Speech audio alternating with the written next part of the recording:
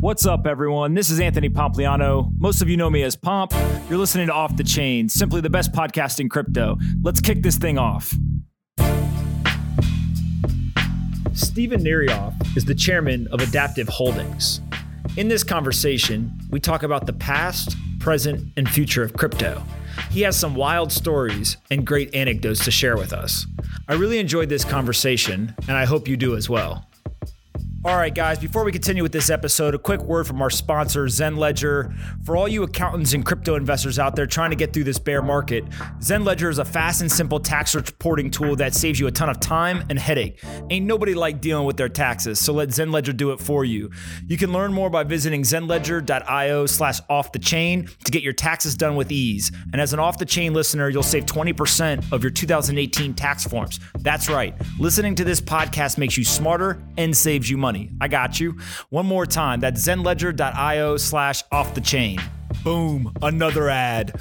Total's sophisticated platform powers the blockchain economy with safe, simple, decentralized asset exchanges at the best price for traders, wallets, businesses, and other financial apps. That was a mouthful. They do a lot. Similar to using Kayak for finding the best flights, Total's platform aggregates decentralized exchanges and optimally routes trades for execution. They've got a simple API and it eliminates the need for any business partners to understand the fragmented, decentralized exchange landscape, and it integrates with many exchanges and protocols. Total. It looks like Toddle, but it's spelled Total. They got the whole misspell the name on purpose to sound cool. So Total is TOTLE.com/pomp. Go check it out. Total.com/pomp. When you go, take a screenshot, tweet it to me. I'll drop you some fire emojis. They'll be happy. You'll be happy. I'll think I'm cool. It's a win-win-win all around. Total.com/pomp.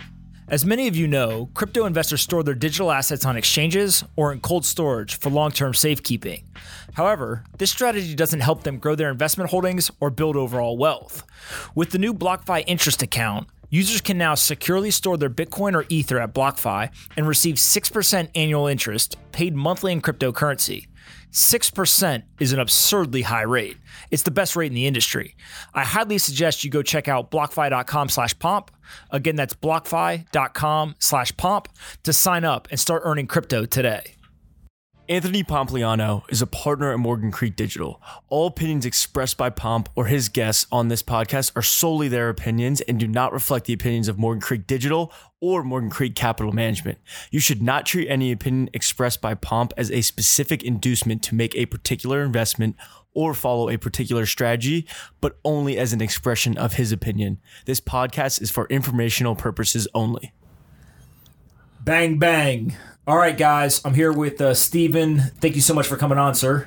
Hey, Pomp. Really excited about being here. Awesome. All right, you have a super interesting background pre all of your Ethereum work and up till today. Let's maybe go through some of the things you did before getting involved with Ethereum. So I've like always been in tech. I was out in Silicon Valley for many years, but then I was also an attorney and a venture capitalist. So kind of mixing all those things together, I've started a lot of tech companies and then ended up in blockchain back in about 2011. Got it. And so what initially drew you into crypto, blockchain, Bitcoin, et cetera, back in the early days when, frankly, most of the people thought that this was all nonsense? So, like, I think of Bitcoin, like, it's one of those, like, unique items. It's like the Rorschach test, those ink spot tests like that the psychiatrists have, because like everybody looks at Bitcoin and sees something different in it. And I, like a lot of people in this space with libertarian background, believed that at some point this financial system was going to collapse. And when somebody showed me the Bitcoin white paper and explained it to me, I was like in shock, because what I saw was, for me, was the new monetary system. And the reason I was in shock was that I expected that to be like a revolution or something like bloodshed or something like a really bad situation, hyperinflation. I did not expect it, even though I was in tech, for a technology to be ushering the new monetary system. And I've now, these years, 7 years later, I'm ever more convinced that Bitcoin is the new monetary system. It's a digitally native currency, and I think a lot of people look at it and they compare it to kind of non-digitally native assets. But I talk all the time about the digital world needs a digitally native asset. right? And so I think that's what we're seeing. All right, so you get into Bitcoin blockchain, right? You kind of like, hey, look, this thing could actually change the world. The first big thing that you did was with Vitalik and Ethereum. So before we get into the Ethereum work, maybe let's talk about how you met Vitalik. You guys were living together at one point. We weren't living together, but he would when he would come to New York, kind of like mostly during 2014. He stayed with me often, and it was just a real pleasure for me and a treat to get to know him at that level. How did you guys originally meet? So I got introduced to the team in right around early 2014, and they were looking to do a crowd sale, a very ambitious crowd sale, and what my job was to figure out how can you do a crowd sale and it not be a security, and ultimately we were looking, to get a law firm that would be willing to stand behind that, but there needed to be a lot of innovation to make that happen. Absolutely. And so you guys architected the first ICO in the sense of what I think a lot of people understand it today. Maybe talk us through what the goals of, what you were trying to accomplish, and then we can talk through some of the trade-offs that you guys made and ultimately how you ended up on the structure you ended up on. Yeah, so what we were trying to accomplish was raise money in a crowd sale and include the United States, because we had a very egalitarian view that everybody should be included. It was something important to a lot of people, and for it not to be deemed a security. And so, how do you accomplish that? And that just had never happened before.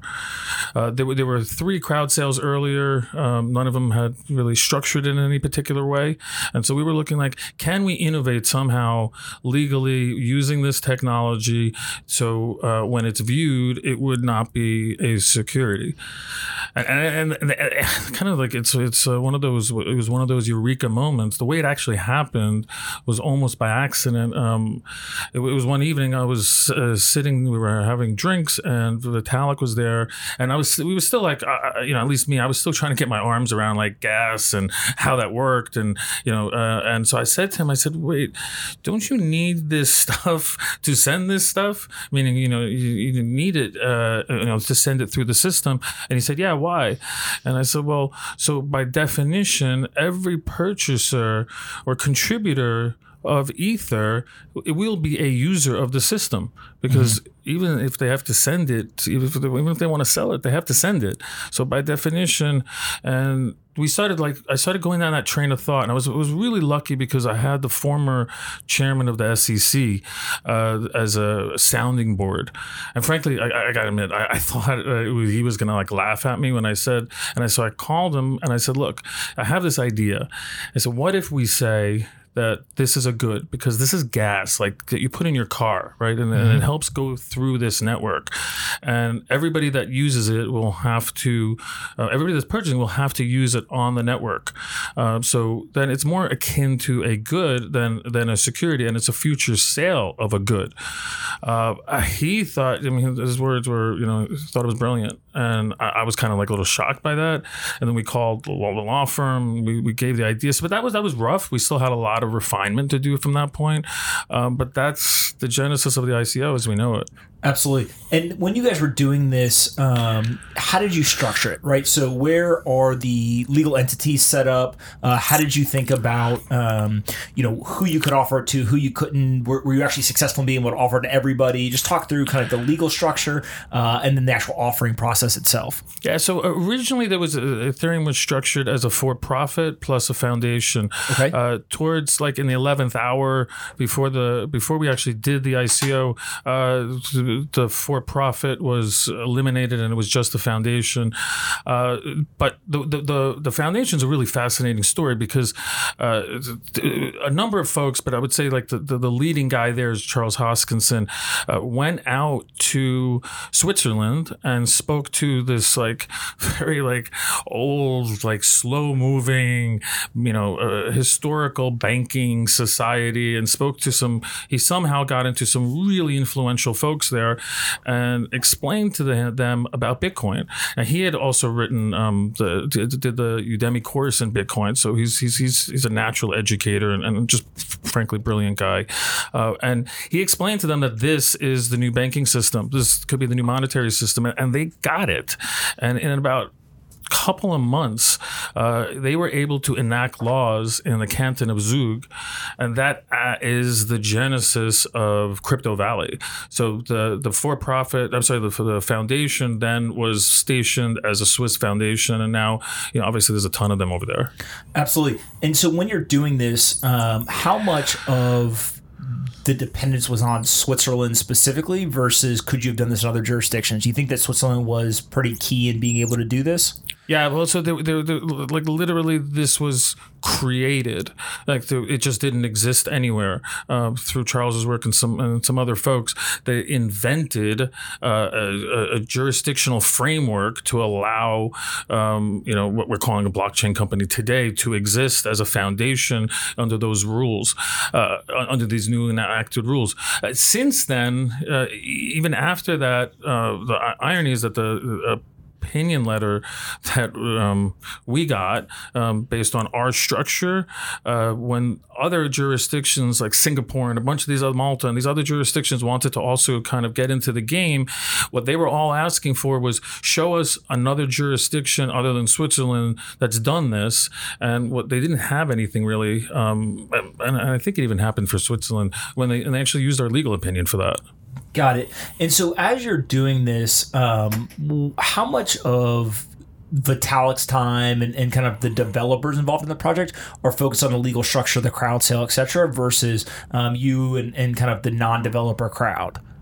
So it was the most brilliant group of guys I'd ever been around. I was just being a fly on that wall around those guys. And if you see each one has gone on to some amazing second act from there. They were very well rounded. So the folks like Vitalik in particular was extremely well versed in the legal consequences.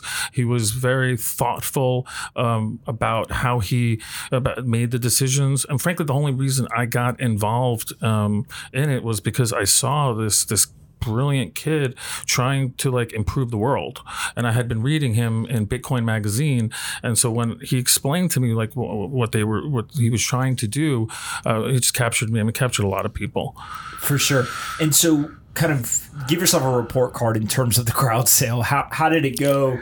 Was the team happy? Did they want to accomplish more? Kind of where did you guys end up with that? So we're going to take over the world and we're going to have this crazy, amazing crowd sale. But you say that, and then when it actually happens, you kind of are in shock. So prior to this, the largest crowd sale was $3.5 million, I believe, and we raised $18 million. So we did almost about a 5x of the largest crowd sale in history. That's shocking. And we're not even talking about just crypto. This is like any kind of crowd sale previously. The response, the groundswell support, the dozens and dozens of meetups around the world, this thing took off like a rocket. And nobody was really prepared for that. Right? Well, why do you think that happened? You know what? It was the concept of the intelligence in the blockchain of a Turing complete system was so compelling, and I think Vitalik threw it out there and thought people would capture it, but the way people embraced it was just shocking, because if you start thinking about the way that this can be used, and part of the problem is that people are still thinking Web 2.0 and how do we just put that on the blockchain, but the ones that had the vision could see this was a whole new world. This was Web 3.0, and that just was inspiring. Absolutely. And so one interesting thing that you guys did was you didn't allow the token to get listed until mainnet. So maybe talk through, why you guys did that. Would you do that again, et cetera? Yeah. So we were not selling this as an investment. We were super clear about that. We told people this is not an investment. Do not invest in this. You are contributing to this, and you're purchasing a future product that will be delivered to you, a product that will be delivered to you at a future date. So we were very, very, very clear about that. And in line with being that every user would be purchasing Ether, would be a user of the system, what we did was we put the Ether into an address, but we didn't allow people to have access to that address until mainnet went live, which was, I think, about 9 months later. And at that point, literally every purchaser of the good was, on the network. Got it. And so what was your take, let's say, over the last 2 years, right? Ether went from, I don't know, $8-10 to the first kind of big jump was to 30, then it jumped to almost 100, then it ran up to like 300, and it eventually went all the way up to 1,400 and kind of has come all the way back down to, let's call it 100 or so on any given day today in the beginning of 2019. Like, what drives that, right? I mean, you were there from the beginning, right? You were part of this this crowd sale and kind of structuring it, and really had a good insight into what the intentions to raise the capital to go build this system were. Good that this all happened, bad that this all happened. Kind of what's your take, I guess, on just like the price volatility, really? I think it was, there's a lot of damage that happens during booms, but they're kind of necessary to break in new markets. I was in Silicon Valley in 2000, and I was there prior to the boom as all the internet companies were booming, and then I stayed afterwards, and I saw, like, when I called the visitors went home, and it was just like the us left, and that's kind of like what's in blockchain right now. Somebody said to me, "When's the capitulation?" And I said, "You're not getting it. Like, anybody who's still in it after a 90% drop, they're going to zero or they're going back up. Like, that's it. They're believers, and I think that's where we're at. The drop of 90%. I don't know. Like, yeah, it was also sold at it's up. It's also, at this point, it's still one of the greatest investments in history. At $130, $140, like it's just mind-boggling, right? So these people, if you kind of graph it out, but it also, the other thing that was really cool about it is, there was a lot of I was a vocal opponent of the abuses that were happening. I do believe a lot of the ICOs were securities. I don't believe they did what we intended to do. I don't think they took the care, a lot of them. Some of them did.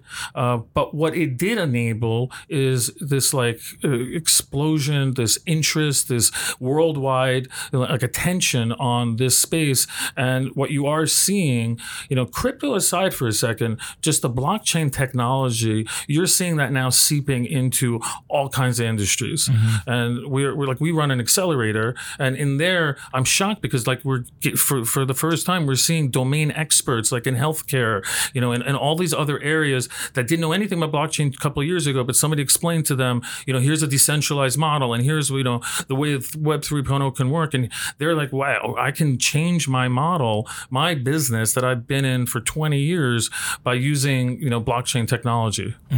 And so let's talk about kind of what Ethereum really empowered, right? Was this whole boom of ICOs and kind of crowd sales. There's other things that Ethereum did that we can get into, but that was an early, I think, interaction with blockchain technology, was people participating in these as investors or users. What's your take on how this ends up, right? So it already happened.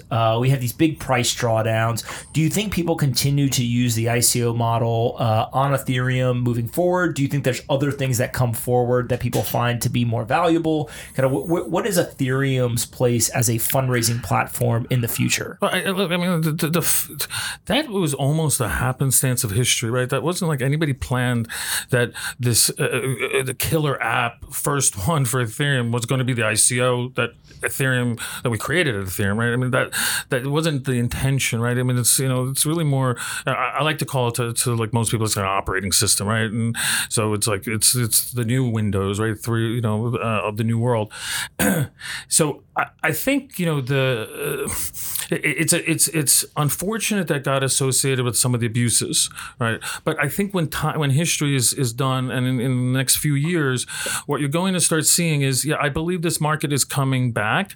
It will continue to be a fundraising platform. I believe you're starting to see ICOs, or they may be calling them now initial exchange offerings and all other fancy names, but they're basically the same thing. And it won't be just on Ethereum. There's more players in the game now, so it'll be on these other players. But longer term, what really was set in motion here was something, in my opinion, is very different than Bitcoin. It was a different play on blockchain and dApp development and smart contracts, and that's a whole other world. And I'm not sure which one's the bigger of pie. It's an argument, but that's what it said. And whether or not, I don't actually even think it matters whether or not Ethereum is the ultimate winner, right?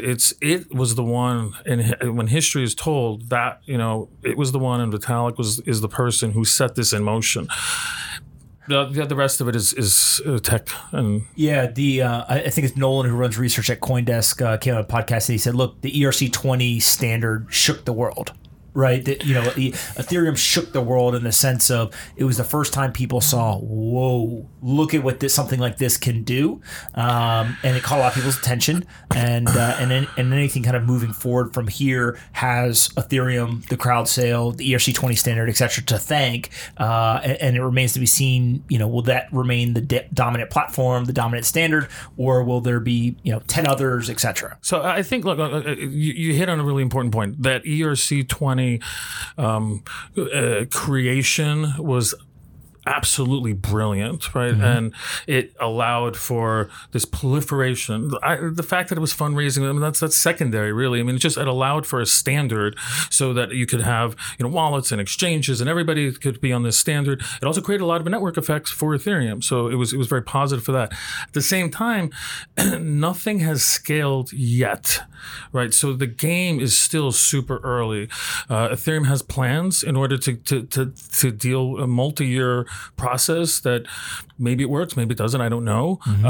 There's certainly challenges, but there's certainly opportunities there for them, and it'd be wonderful for the ecosystem because it has such an amazing community for them to succeed. But at the same time, now you have, I would say, there's about 10 protocols that are sitting right on its heels. And whether or not they're cross-chain protocols or they're proof-of-stake protocols or what have you, they're all vying to be that main chain. I actually don't personally believe that any of them have the real chance, because I believe it has to be fully decentralized to be the main chain. And there's a reason why Ethereum and Bitcoin are the two most popular. They're also the two that are fully decentralized. The scalability is the other issue. And so there's a lot of people working on it. We're working on one too. I was going to ask you, what's your take on the scalability issues with Ethereum? So, I think what we were captured with was the Casper protocols that Vlad Zamfir invented. We were enamored in particular with CBC Casper. That was his preferred one. Okay, before we get into this, sorry to cut you off, but let's start with who we is, right? So let's talk about Alchemist and maybe tell us a little bit about what you guys are doing there, and then we can get into Casper Labs and kind of what's going on there. Sure. So Alchemist is an investment advisory and blockchain building company. Started a while ago. We've been involved in dozens of blockchain projects. What we do at a core is we come in, we help the team, the entrepreneur, build the business. And we look at them as I don't even really like the word project, but it's just in our vernacular. But we look at them as businesses. So we help build those, and the partnership we now have with Techstars, opening the first, really we think gold standard in accelerators here in New York City, and the inaugural class is happening right now, is further what we like to do in terms of helping blockchain either protocols or dApps and potentially other businesses as well proliferate.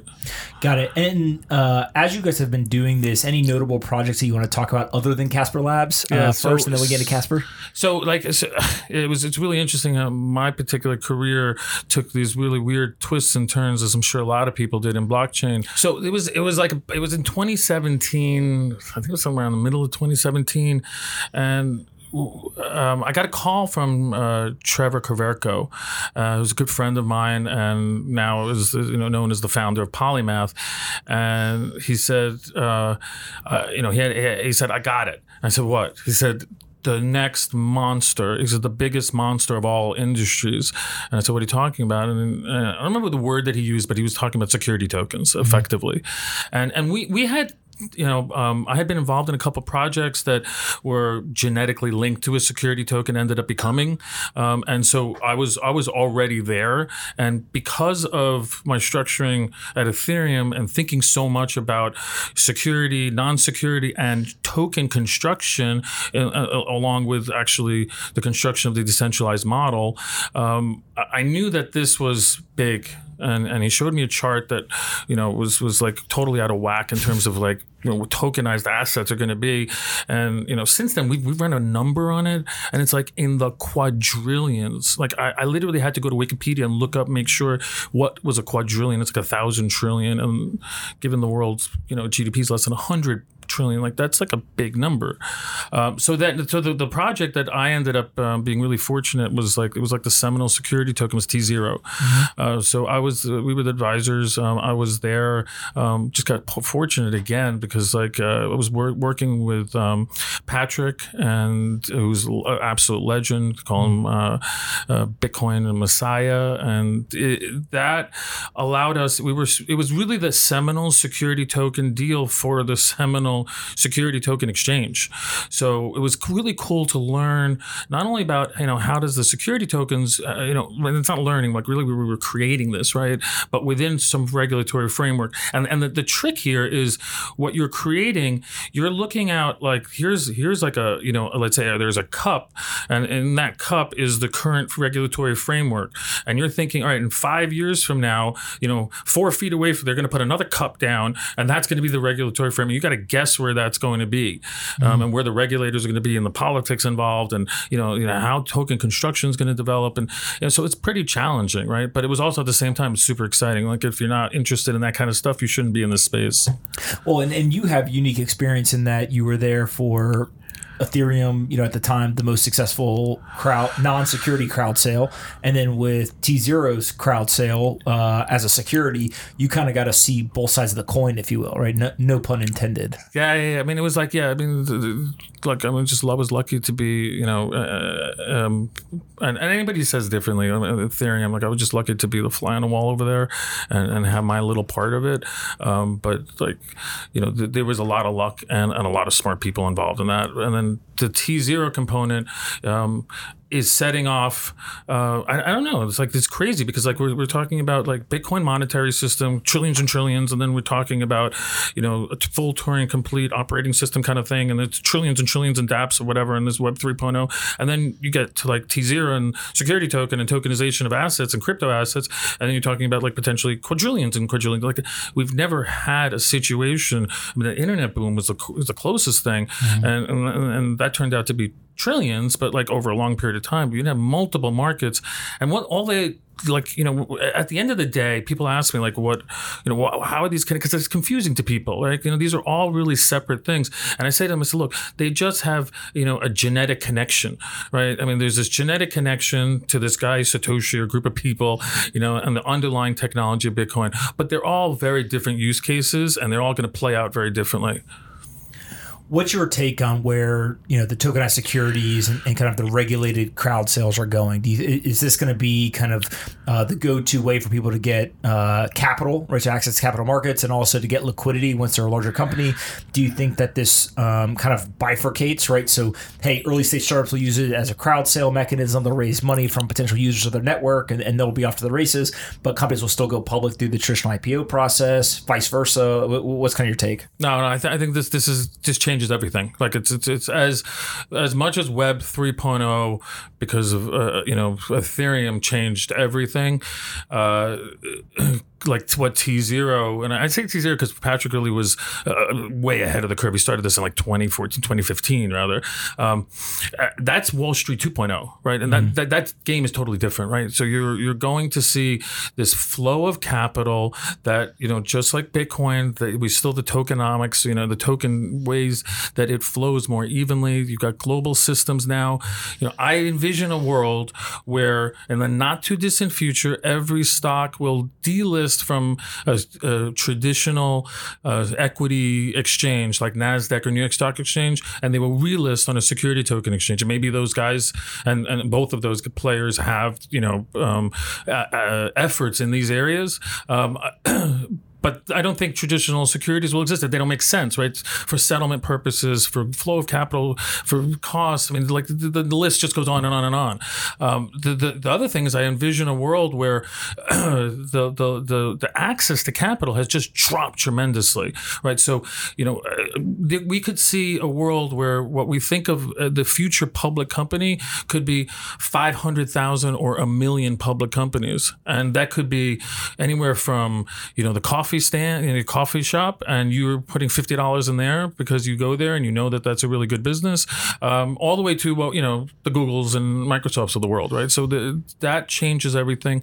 And then the tokenization of assets is like super cool. I believe every digital asset will become a cryptographic asset and will become tokenized. And the ability of what you can do there, a lot of people focus on real estate, and that's super cool, and it's a big number, but there's a ton of other stuff that right now just can't even trade. I mean, like I'm looking at something in the IP area and like for patents and things, and that opens up a whole new world. I mean, to tokenize that. I was involved in a project called Art Blocks, which is the fascinating project in the art world that run by like some really esteemed people, and you can see already that like something like that will absolutely completely disrupt the entire art scene, right? So you're seeing like these industry, like what security tokens I think will be doing from a financial perspective is going to actually disrupt industry after industry after industry.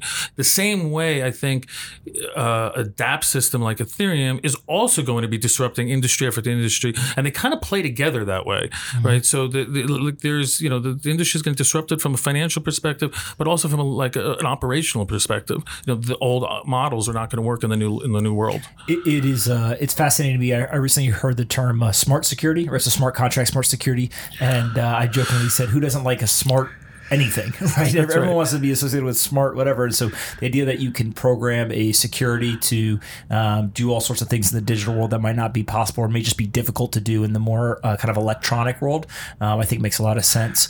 Let's switch gears. Casper Labs. Ethereum's got scaling issues. I'll say they're challenges, right? And so it doesn't mean that they will be figured out. There's tons of smart people and lots of brain power working to solve them, figure them out. No different than Bitcoin scaling challenges, etc. Right, so kind of every large chain has these, but you guys are heavily involved and big fans of Casper Labs and what they're doing there. So maybe just talk about what it is and why you guys are excited. Yeah, so I'm a co-founder of a company and chairman of a company called Adaptive Holdings, and we are funding an entity called Casper Labs, and Casper Labs is going to put out the first iteration of Vlad Zamfir's CBC Casper. We believe that is the single most advanced blockchain ever created. And really importantly, it's the only blockchain at this point in time that in our belief that you can look at and say it will be scalable and decentralized. Every other blockchain that has created scalability has done it at the compromise of decentralization. And they may have use cases for those, right? And they may be fine for certain, but when you're talking about the main public kind of chains that, everybody's going to have government institutions going on, you're going to have, enterprises, individuals, everything, that people are not going to trust that. Like if you said to somebody, the internet, somebody could like reverse your words, change your words, you probably wouldn't post your blog on the internet, right? Nobody would trust it, but it's decentralized. And this is worse because this is value on top of that. And so let's talk through, for at a high level for the non-technical audience, what are the main differences between Casper, the Casper approach versus how Ethereum and Bitcoin are thinking of scaling their blockchains? So this is the Casper protocol. First of all, I should just say, like all these communities should be working together.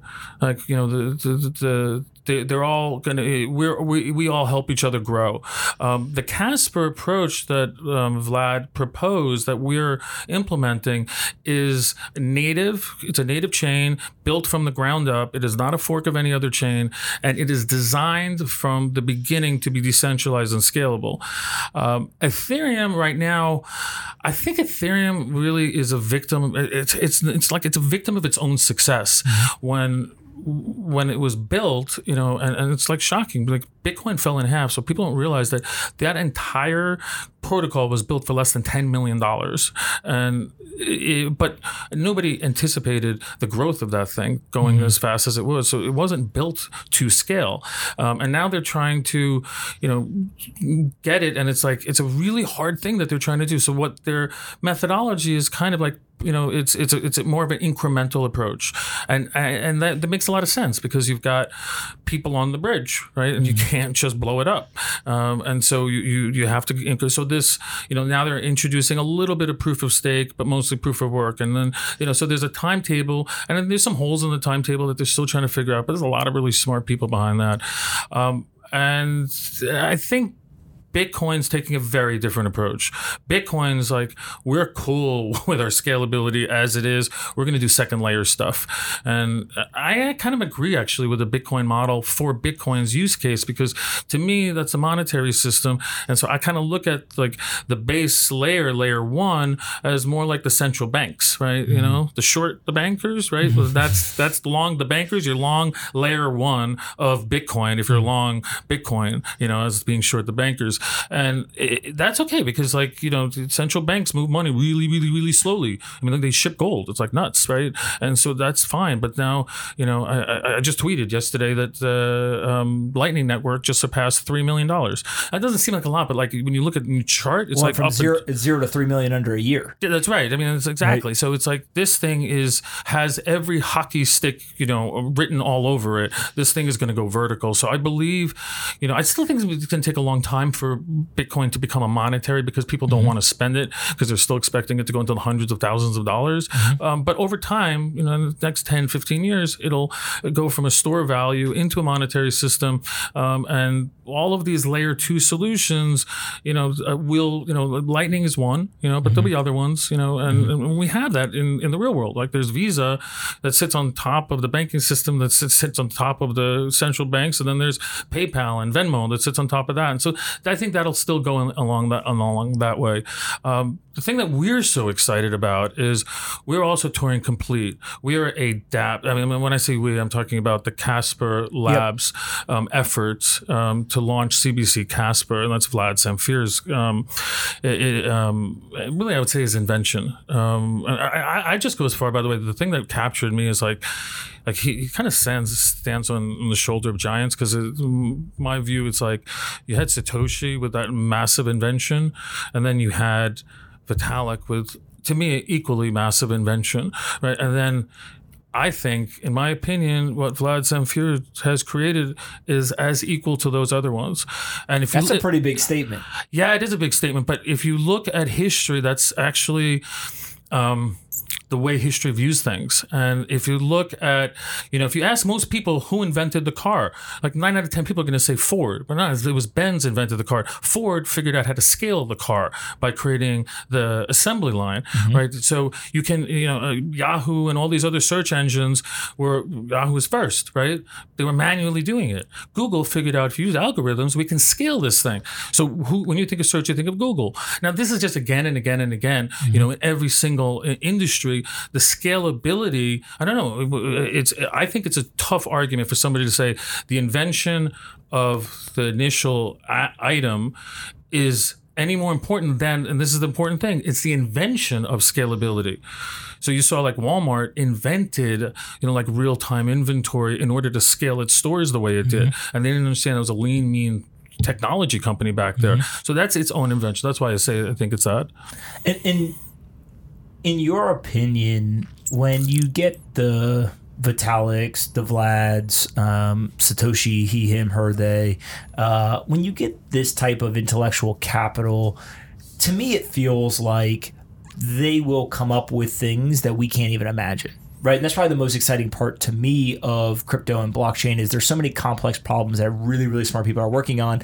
They're not just going to solve those problems. They're actually going to solve the problems in a way that empowers things like the ICO boom on Ethereum, right? It's not like Vitalik and crew said, hey, let's go build a crowdfunding platform. Right. They said, hey, let's go build this network. And it happens to be used for a whole host of things, one of them being the ICO boom. Right? Is that kind of your take as well? Or do you think that there's going to be more intentionality now that kind of there's, 1, 2, 3 kind of big aha or breakthroughs that have happened and now it's really time for entrepreneurs to focus on the more intentional applications of those technologies? No, I think it's a former. Absolutely, it's a former. Right? No, we haven't seen anything. I think it was like in the 1800s where the head of like the patent office said every invention that's ever going to be invented has been invented.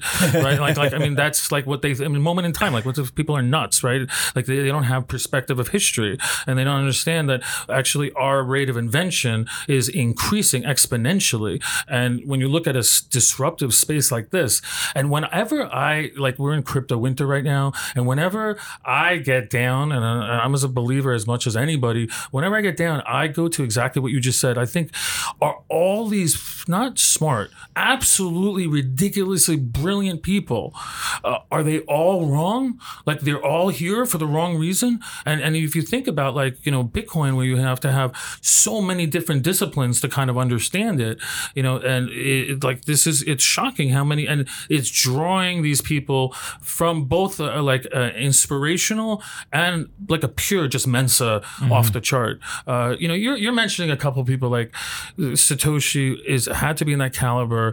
I haven't met everybody in the world, but I can't imagine there's 5 people smarter in this world literally than Vitalik.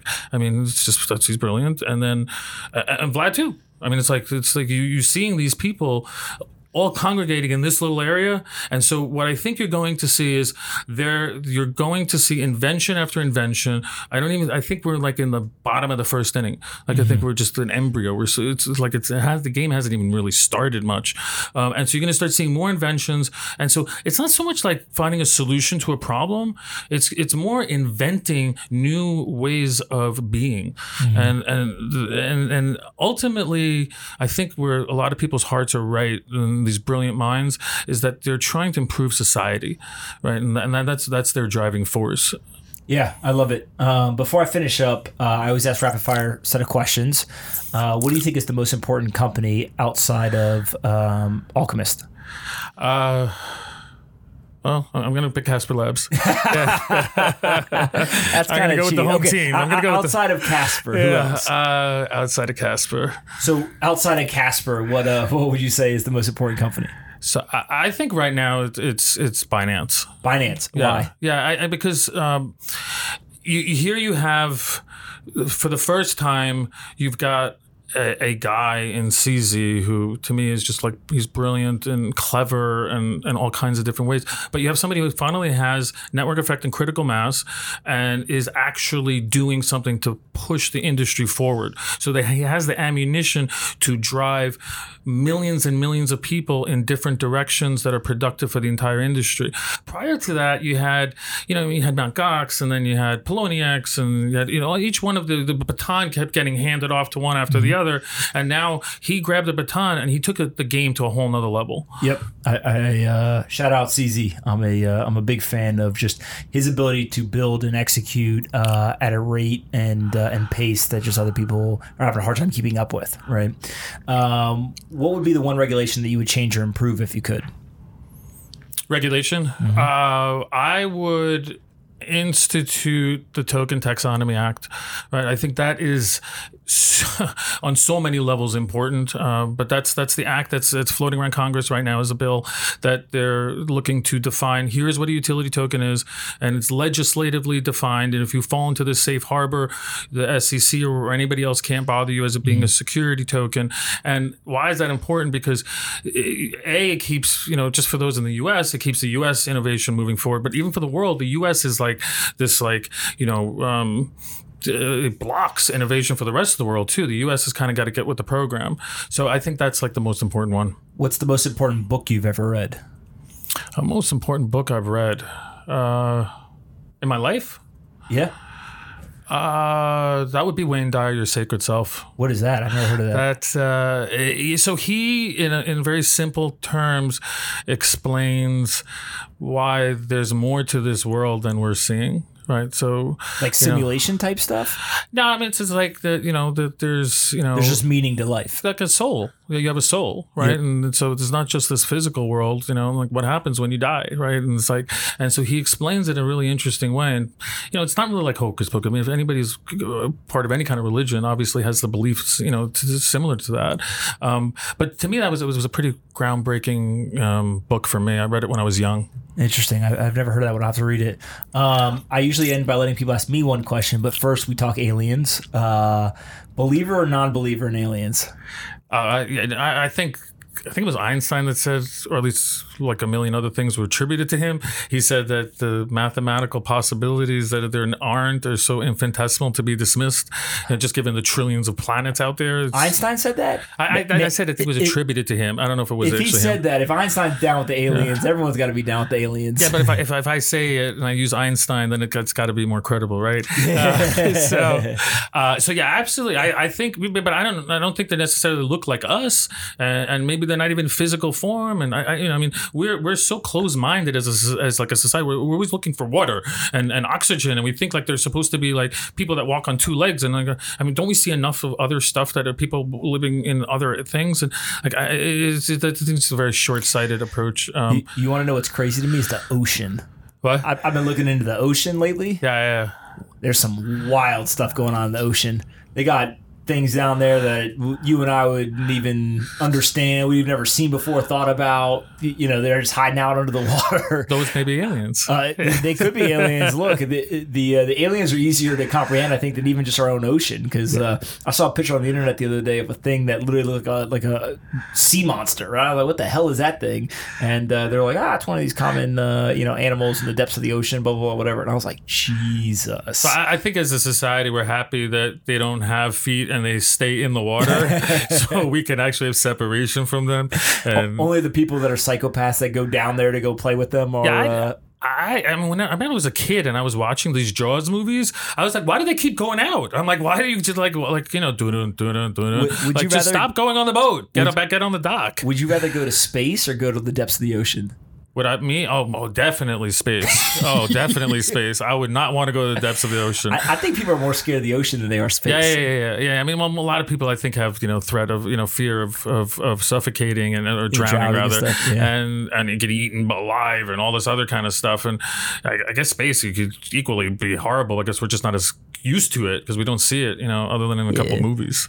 Space is like sexy now, right? Yeah, I mean, besides which, Elon's sending up stuff, and we're going to Mars. We're going to Mars. We're going to live on the moon. And I'm like, what one question do you have for me? What like seriously, like in the morning, I mean, there's short the bankers and long Bitcoin, but like ultimately like that, that's one level, right? Like if you go deeper into pomp, like really at the depth, like at getting to your like ultimate net, like bottom line, like what is it that drives you and inspires you? My whole thing with crypto is I actually think most people are completely wrong, and not in a like they're wrong, I'm right. It's more of a they are thinking about things that are either too obvious or too small. And the part that gets me excited about crypto is we are moving to a digital world with one single nation, right? So the internet is one nation with one set of rules that's governed by algorithms and machines. And in that world, you need digitally native assets. You need digitally native contracts. You need digitally native accounting, right? For all of those transactions. And I like to use this, the double spend problem is a perfect example. In a digital world where everything's a digital file, if you can just copy it and send two of them, that would be a problem, right? And so the accounting, the smart contracts, the digitally native assets. What I feel like we're building, and I get a lot of pushback on this, is we're not building a world for humans. We're building a world for machines, right? And automation. And if you think about what does that automated, efficient world look like where we're able to move value around the single nation of the internet to 4 billion people that are connected now? That feels really important, right? Yeah. And I always go to like, what's your special skill, right? I don't write code. I'm not the smartest guy in the room, but there is one very, very specific thing that I think I'm good at doing. And I've just learned over time that I can take these super complex ideas and communicate them to non-technical people in very understandable terminology and concepts, right? And so I feel like it is my job and I have a responsibility to go take that ability, take these really complex topics and go explain this to the entire world that has no clue. They don't even care, right? It's not that they don't understand. They just don't even care yet. How do we make them care? Yeah. Right? How do we make them aware? Right? Yeah. Once they care and they're aware, which rhymes, by the way, which makes me even smarter than I thought I was, then I think that they can really start to pay attention. They can work on this stuff. They can participate in their own way, etc. And so I think that we're so early that we need 100 people like me. Right? Where are the other 99 that can go and take these complex things that are being worked on by these brilliant people and go tell everyone who doesn't care yet? Right? And if we can slowly chip away at that day after day after day, we're going to turn around 5-10 years from now and be like, whoa, everyone cares. Right. And so I think that there's people, you know, the Andreas Antonopoulos, right? Wentz, right? You know, all these guys. And unfortunately, most of them were guys, but we're getting a lot more females now that are coming into the industry and participating as well, doing this hard kind of unsung hero work. And it really paved the way for, you know, what I call like the Twitter brigade. Right now, you've got all these people on Twitter who now they're pounding the pavement. It wasn't cool to talk about this stuff before, right? Yeah. So those people were doing it when it was uncool. Now it's a little bit more acceptable. It's a little bit cooler. 10 years from now, everyone's going to be talking about this stuff. And so I think that's really, you know, when I wake up every day, I just say, it's incredible. I get to go do this on a daily basis. And the fact that people listen still shocks me. But as long as they're listening and I'm having fun, I'll keep doing it. I relate to so much of what you're saying, and to me, when I like this concept of decentralization, I think it's just changed everything, and I think everything eventually, you know, it might go worse before it gets better in some ways, and it's definitely not going to be a smooth ride, and it may not even be all in our lifetime, but the crack has happened, and the change is inevitable in my opinion, and so it's like it's hard to imagine like not seeing it, you know, for someone of us that are, you know, people outside think we're drinking our own Kool-Aid. Maybe we are, but it's just actually really logical. You can definitely speak things into existence, in my opinion. That's right. So listen, man, I really appreciate you coming on. This is really cool. It's great to hear the stories from years ago, and hopefully we'll have you back on and you can tell some more stories in the future. I look forward to it. I appreciate you guys listening to that great episode. Before we go, remember to go visit zenledger.io/offthechain. Zenledger is the best crypto accounting software available. If you had investment losses in 2018, you may be able to save up to $3,000 on your income taxes using Zenledger. Simply enter your transactions into their easy-to-use software, get completed tax forms ready to be imported into TurboTax and reviewed with your CPA and sent to the IRS. That's visit zenledger.io/offthechain. No spaces or dashes, just straight zenledger.io/offthechain, and you get 20% off your tax forms for 2018. Thank me later. I'm sure a lot of you have used Kayak to find the best flight. Total's kind of like Kayak, but it don't find you no flights. It helps you find liquidity on decentralized exchanges, and it optimally routes your trades for execution. So Kayak, you find flights. Total, they help you find liquidity. We should get Kayak on for this spot that I'm providing them, but Total instead is our advertiser, and you should go visit total.com/pomp. Again, that's total.com/pomp, and let them know that I sent you. Tell them you love their product. Take a screenshot, tweet it at me. I'll drop you some fire emojis, and then we'll all be happy. So total.com/pomp. One more word from our sponsor, BlockFi. Their new interest account allows you to securely deposit your Bitcoin or Ether at BlockFi and receive 6% annual interest paid monthly in cryptocurrency. This rate actually compounds, so you receive a 6.2% APY, which is very attractive given the alternatives. So you can actually take your Bitcoin, you can deposit it with BlockFi, and get paid an interest rate of 6% in return. Go check out BlockFi.com/Pomp. Again, BlockFi.com/Pomp to sign up and start earning interest on your crypto today. Hey everyone, Pomp here. If you like this episode of Off the Chain and want to help us take crypto to the top of the Apple, Spotify, and other podcast charts, please do us a favor and rate, review, and subscribe.